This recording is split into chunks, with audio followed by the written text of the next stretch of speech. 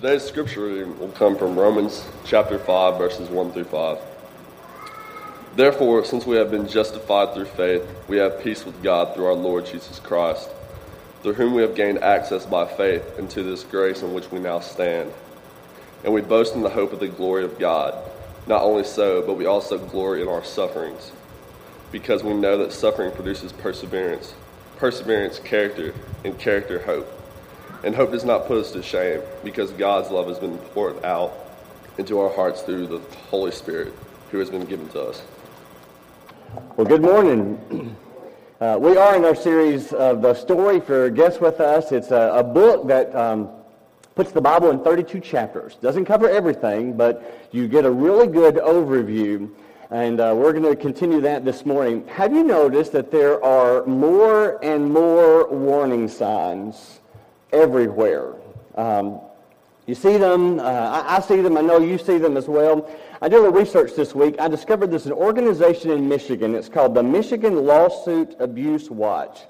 And this organization, they track all the unnecessary warning signs, and they do this to kind of help businesses to try to prevent frivolous lawsuits. And they had several examples, and I put a couple of them on the screen. You can kind of see, you've seen the silly warnings. Look at this one. It says, caution, this sign has sharp edges. You needed to know that, didn't you? Do not touch the edges of this sign. If you look really good in small print, you probably can't see it. It says, also the bridge is out ahead. Or look at this next one about ironing. I don't know if you can read that on the screen, but it says, do not iron while wearing shirt. I think somebody did that, or for some reason they felt compelled to put that in there. Or on the Superman costume, there is on the warning label there, it says, wearing of this garment does not enable you to fly. So good they put that on there. Or on the stroller. Looks like the kind that you rent or maybe borrow at some special park or something. At the bottom it says, do not put child in the bag. They had to put that. And I love this one. Touching wires causes instant death. $200 fine. It's like good luck collecting that, right? And we always appreciate the warning signs with a sense of humor. I mean, sometimes you need the warning signs, but look at this one. Please be safe. Do not stand, sit, climb, or lean on fences. If you fall, animals could eat you, and that might make them sick. Or look at this one. Drive slow, see our village. Drive fast, see our judge. Isn't that good? Look at the next. Men to the left, because women are always right. But my favorite, this was a billboard, and it doesn't look like it's Photoshopped to me. I think it's real, and you have to look closely to read it. At the top, it says, texting while driving kills. And at the bottom, it says, for more driving tips, text safety. And it gives a number. A lot of unnecessary warnings out there, aren't there? You've seen them, I've seen them. But we know there's times when we need to be warned. I came across this book. I didn't read it. I read about it online. It's called Over the Edge, Death in the Grand Canyon. Not kind of leisure book you want to buy just to pick you up. But what the authors did, they chronicled that more than 700 deaths have been researched since the late 1870s. And some of these are like an airplane accident. Some of them are maybe a whitewater rafting accident. But more often than not, the deaths occurred because somebody went too close to the edge and they fell off. Not only that, typically it was near a sign where it said stay away, or they crossed over the guardrail.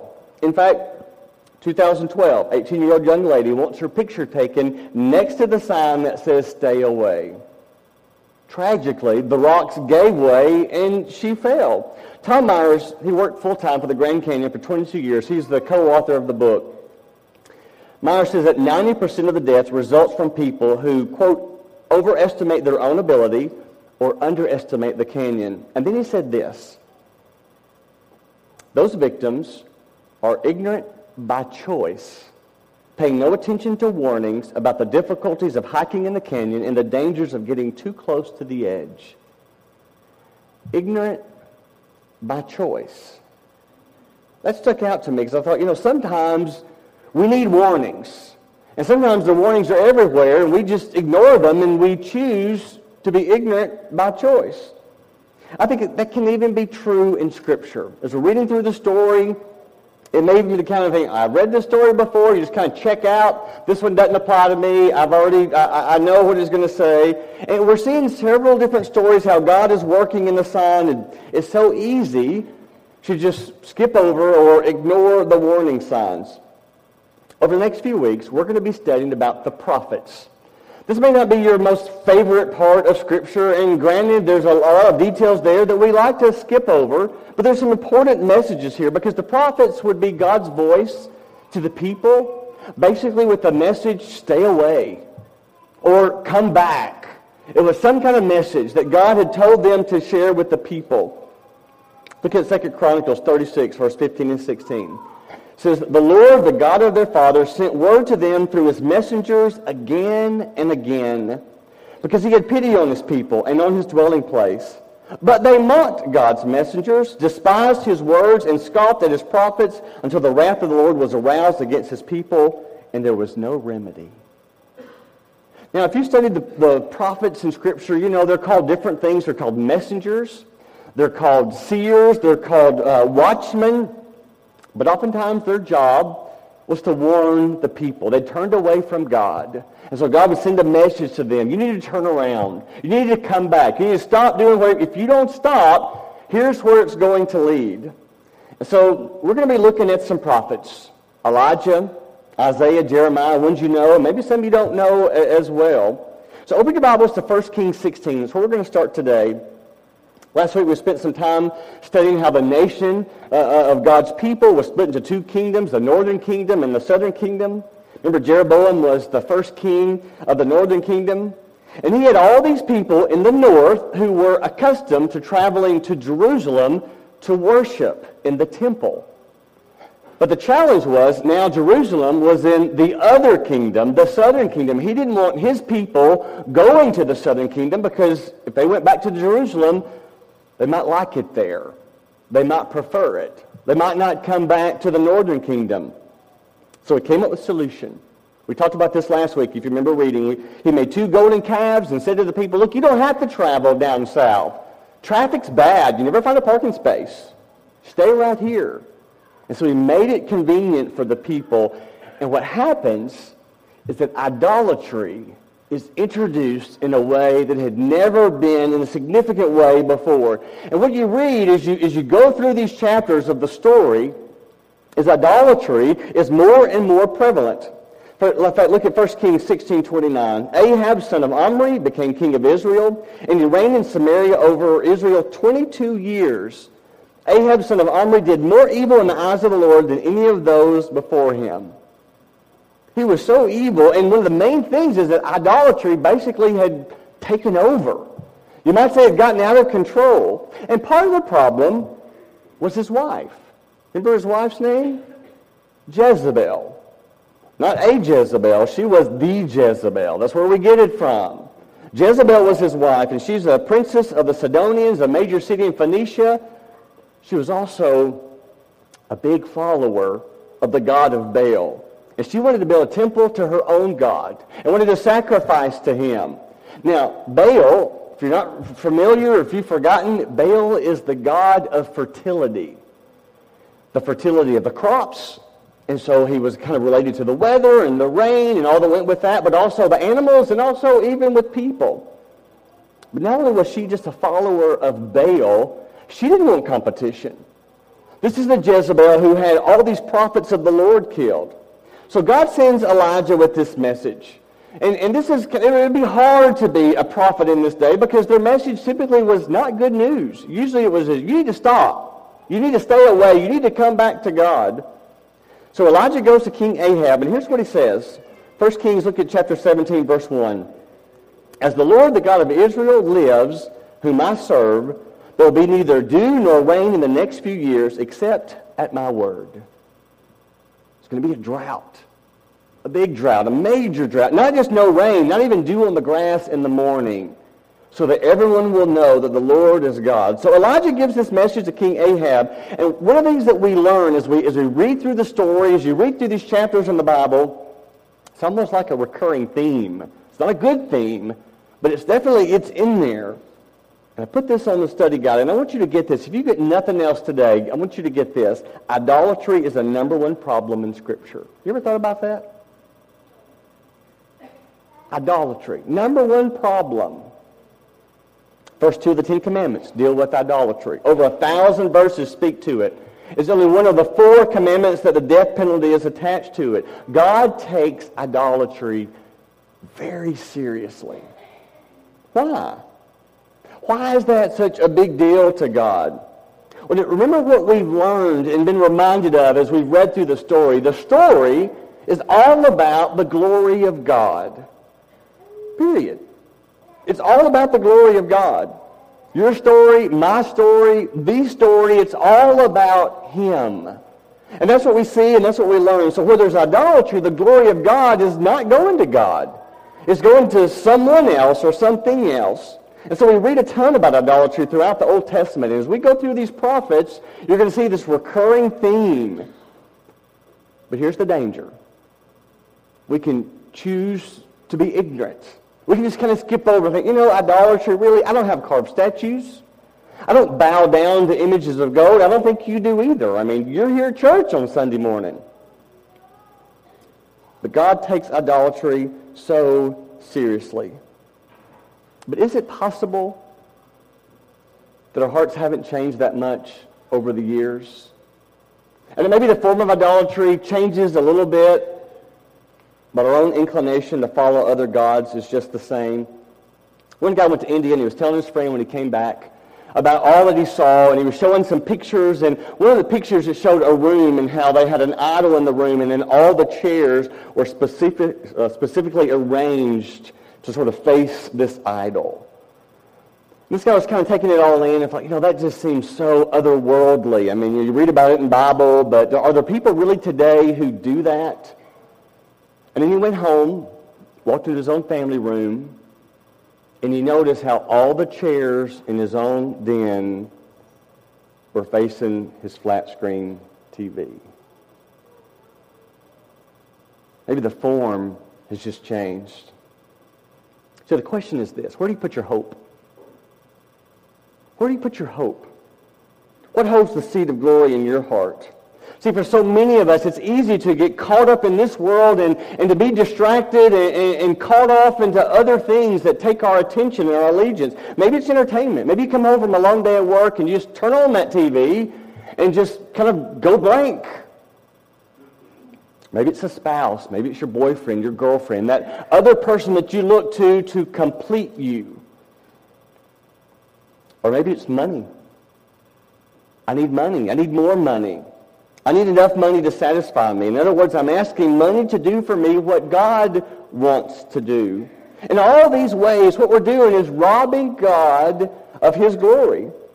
And our idols are just as real, although they may be a little more difficult for us to identify.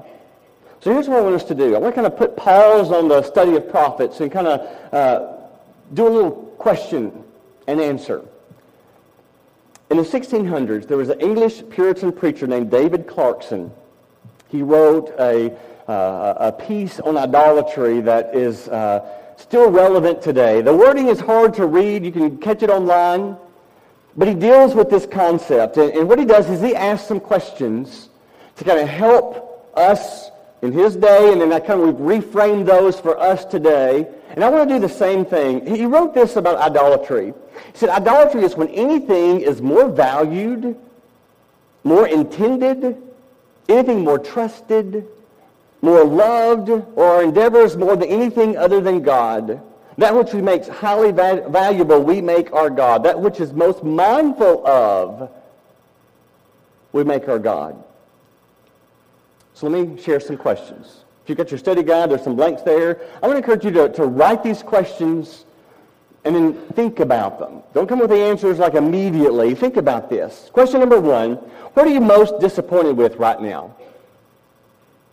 What are you most disappointed with right now? Maybe it's your career. Maybe it's your financial status. Maybe it's the government. Maybe it's your sex life. Maybe it's your spouse, or maybe it's your children. Maybe it's your home. What are you most disappointed with? See, whatever you are disappointed with points to something about you.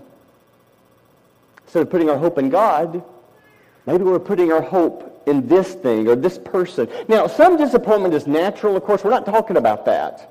We're talking about this obsession, this constant disappointment in life. Maybe another way to ask that question is, what do you complain about the most?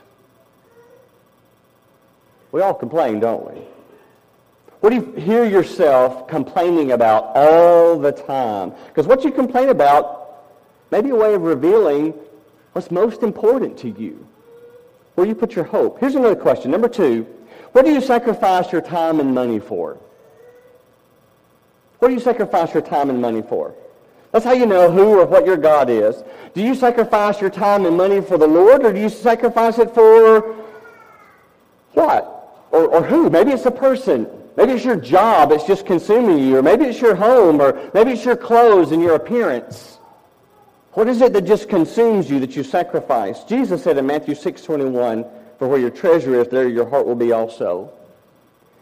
You've heard this before, and you know it's true. If you really want to know who or what is important to us, is key, is how do you spend your money? It reveals a lot. Question number 3, what do you worry about? What do you worry about? What scares you? What do you think, if I lost this, if I didn't have that, or this person, I wouldn't have a reason to live. What would that be for you? I think that's a way of showing what we worship.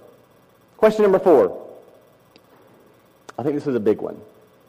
Where do you go when you get hurt? This is telling. Where do you go when life is hard, when you're struggling? Do you come home after a long day and you open the refrigerator and you go for the comfort food? We have a name for it. You seek comfort. You try to fill ourselves with that. Instead of turning to God, we try to get our comfort from eating or maybe drinking.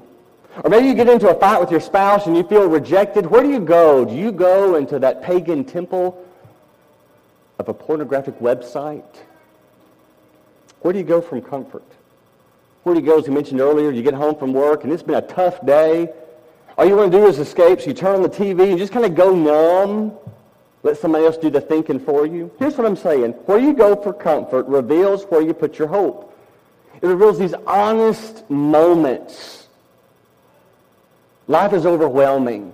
Where do we go? Imagine it this way. Imagine a mom of a kindergartner. And it's a big step, to send your child off to school and your son gets this awesome kindergarten teacher like, I don't know, C. Owens. Just throw that out for an example. Awesome teacher. Your son comes home and just can't stop talking about the teacher. Loves his teacher. Loves school. The mom would never say it. But maybe there's a little feeling of, ooh, that's my little boy. And one day the mom's volunteering at school. Maybe they're out on the playground. Her son falls and hurts himself and the tears flow. And he comes running. The mom and the teacher are standing right next to each other. To whom does the little boy go? To his mom. Of course. It's an honest moment. Because that's where his heart... Does he love his teacher? Sure he does. But his heart's with his mom. It's a way of revealing. Question number 5. What makes you mad? What makes you angry? Maybe your team loses and you're sour for the rest of the day, or week, or year. What does that say about us? Or maybe someone treats you with disrespect, and that makes you angry because maybe having people's respect is that important to you. Here's number 6. What brings you the most joy? What makes you laugh? And this is where it gets a little bit of a challenge because, what brings us joy? Sometimes it can be nothing evil or wrong about that. In fact, those things are often gifts from God, and they can be awesome things. But instead of allowing those gifts to draw us closer to God, sometimes those gifts become what it's all about, and we almost worship the gift instead of the giver, and we lose focus. So what are some of the things that make you happy? Last question. Whose applause do you long for? Whose approval do you seek? Who are you living for? We talked about this last Sunday night instead of the Sermon on the Mount. We can be approval addicts. We can't say no to people. Don't want to hurt their feelings. Or there's folks that we will do anything so that they will like us and be in good standing, like maybe a boss or maybe a marriage or the in-laws or a parent or a child. How many parents aren't parenting? They want to be a friend of their child. They want their child to like them. Who are you living for? See, ultimately an idol is anything or anyone other than God who takes the passion, value, the hope, the glory, the commitment of your life. So really the idol then is just a cheap substitute. Just something that maybe we didn't intend to, but next thing you know, it's there and our focus is off of God and it's on to this cheap substitute. Question. Be honest with me. How many of you have, from your childhood, but to this day, there is still at least one sugary cereal that you love? Anybody will raise your hand? Mine's Captain Crunch. Okay? Don't eat it, because when I eat a bowl of it, then I feel like, what did I just eat? But still love it to this day. I read about this guy, and I just went back to my own. He loved Apple Jacks. Apple Jacks was his. He said, there's nothing in this world that a bowl of Apple Jacks wouldn't cure. Got married, they were trying to live on a budget, and his wife didn't want to, cereal is expensive, and brand name cereal is really expensive. The boxes seem to get smaller and smaller, and the prices are getting bigger and bigger. So his wife was trying to set up house, and so she did this thing where she bought plastic containers that she could empty all the cereal in to keep it fresh. Yeah, you're ahead of me. Because as soon as she started putting the Apple Jacks into the plastic containers, she said, it didn't taste the same. And so he'd be eating, something's wrong. I can't put my finger on it. Apple Jacks, it just doesn't quite taste like Apple Jacks. He said, and one day he was walking down the aisle at Kroger. He came across what he calls a blasphemous product called Apple Dapples. No. His wife had done the switcheroo on him. He said, what makes it worse is it's in a bag like dog food,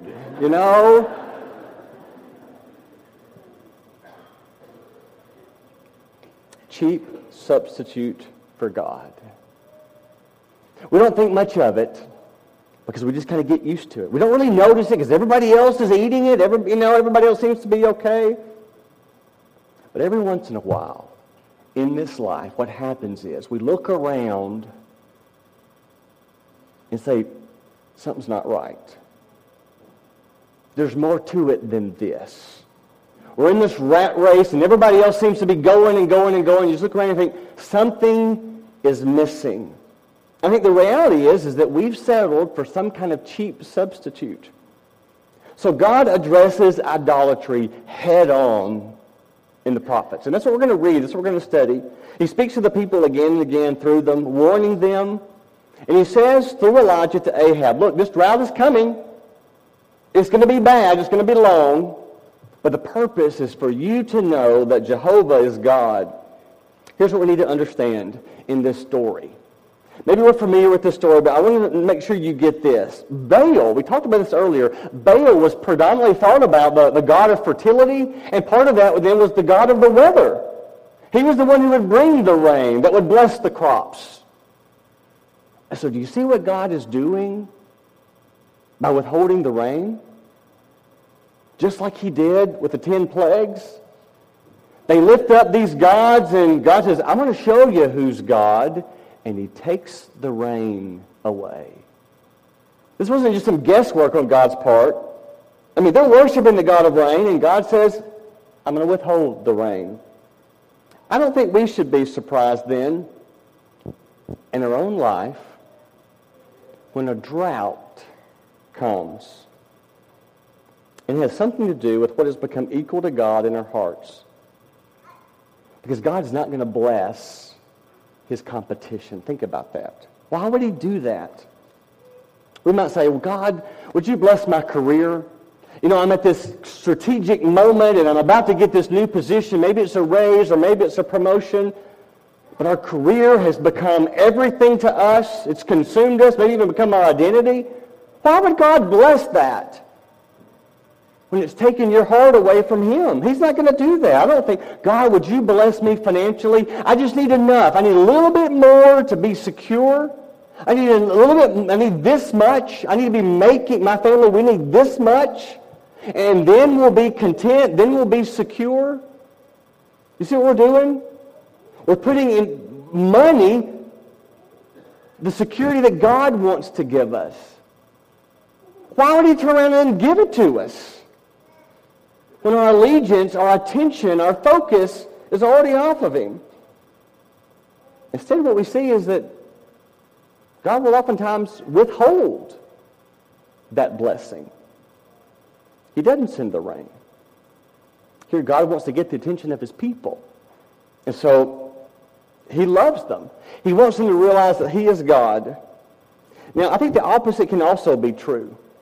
Psalm 37, verse 4. I can't read this psalm without thinking of Betty Bender. This is like one of her favorite psalms. Delight in the Lord, and He will give you the desires of your heart. Isn't that the opposite of what we just talked about? You delight in the Lord. You put Him first, and then you watch the blessings come. So Elijah says to the king, well, there's going to be a drought. And he sets up this challenge, this ultimate challenge between the Lord and these false prophets. Look there in your Bibles, 1 Kings 18, verse 19 through 21. Elijah says, now summon the people from all over Israel to meet me on Mount Carmel, and bring the 450 prophets of Baal and the 400 prophets of Asherah who ate at Jezebel's table. That's a long table, isn't it?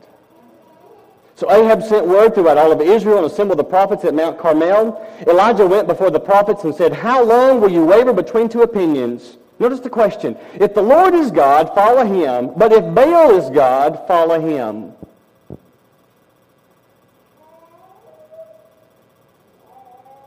But the people said nothing. Why? Why did the people say nothing?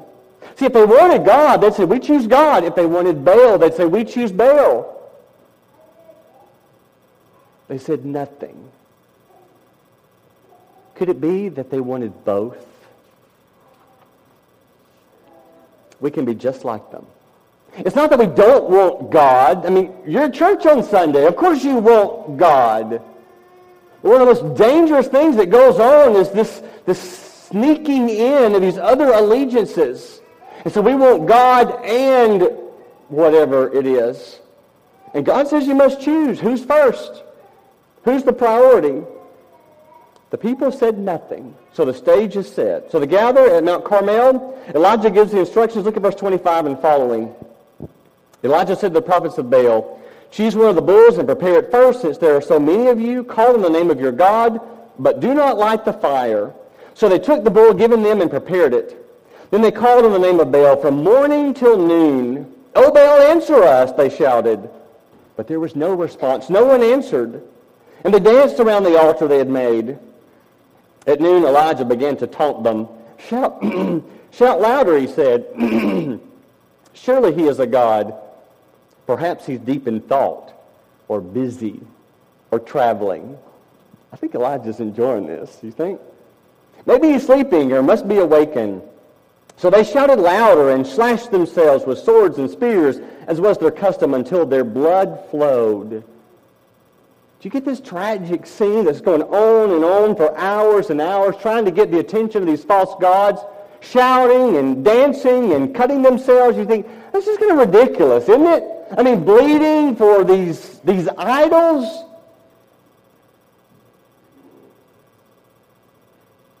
But are we really that different? How many people, maybe some in this room, have bled out to the god of alcohol or drugs? How many people, maybe some in this room, could be worshiping the god of sexual pleasure and sacrifice their own marriage and intimacy the way God designed it? Maybe you've bled out for the god of electronic entertainment. You know, we've got our phones, we've got Facebook, we've got TV, and our children are right there and can't get our attention. We bleed for our gods. They're different gods, but we still bleed. Well, at Carmel, nothing happens.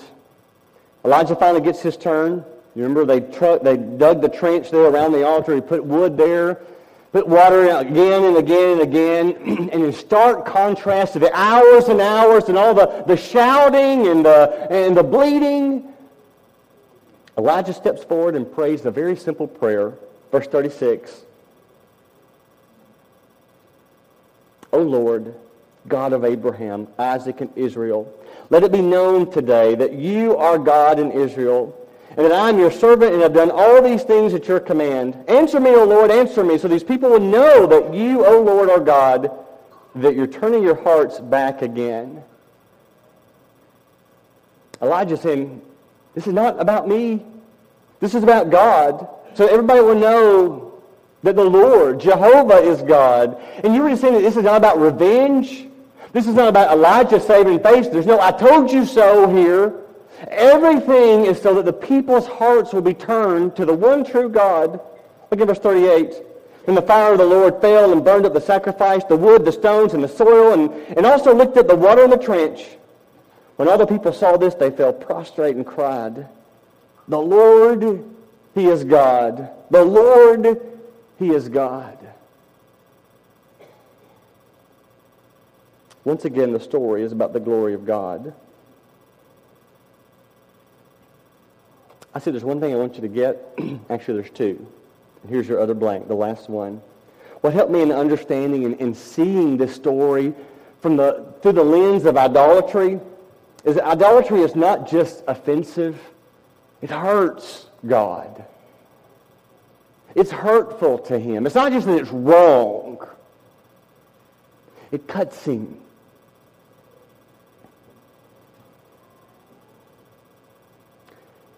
Because He loves us. Now, that's our theme for VBS this week. He's jealous for our hearts. The prophet Ezekiel says that when we give our hearts to another, to God it's like being cheated on. At the end of the story, if you're reading this chapter, we read about a prophet named Hosea. Hosea is told by God to go and marry this prostitute named Gomer.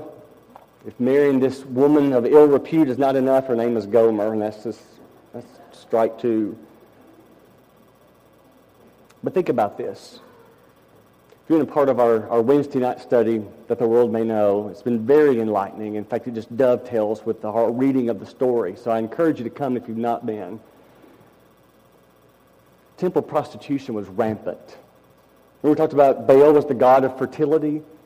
It was taught and believed that as a woman, if you wanted to have children, if you wanted to be fertile, the way to do that was to give yourself first at the temple.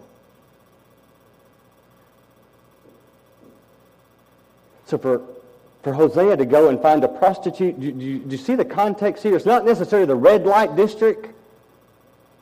Every woman, I say every, not every, but it was more and more, had prostituted themselves at the temple of this idol. So God says to Hosea, you go get her. So Hosea does that. It doesn't make sense to him, but he obeys. And you know the story if you read through it, if you remember before. One day he comes home, Gomer's nowhere to be found. His heart sinks. He goes and looks for her. He finds her where he doesn't want to find her. He's devastated. What am I supposed to do now? You told me to marry this woman, this prostitute. I did, and now? He said, I want you to go back. I want you to buy her a second time. I want you to show your love for her again. I want you to bring her back home. Why? Why? Do you see the parallel here? Hosea 3:1, God says, so the people will know how much I love them. That's it. Sometimes when we offend God, we think of His wrath, we think of His anger, we think of His judgment. And we should. But also think of His pain. He loves you so much. And what He knows is when you go into that temple and you prostitute yourself, whatever temple it is, It is not the life God wants for you. You sold your soul. You bought a lie. And not only is it wrong, but the God of heaven is weeping more than anybody because it hurts him so. And his message is, I want you back.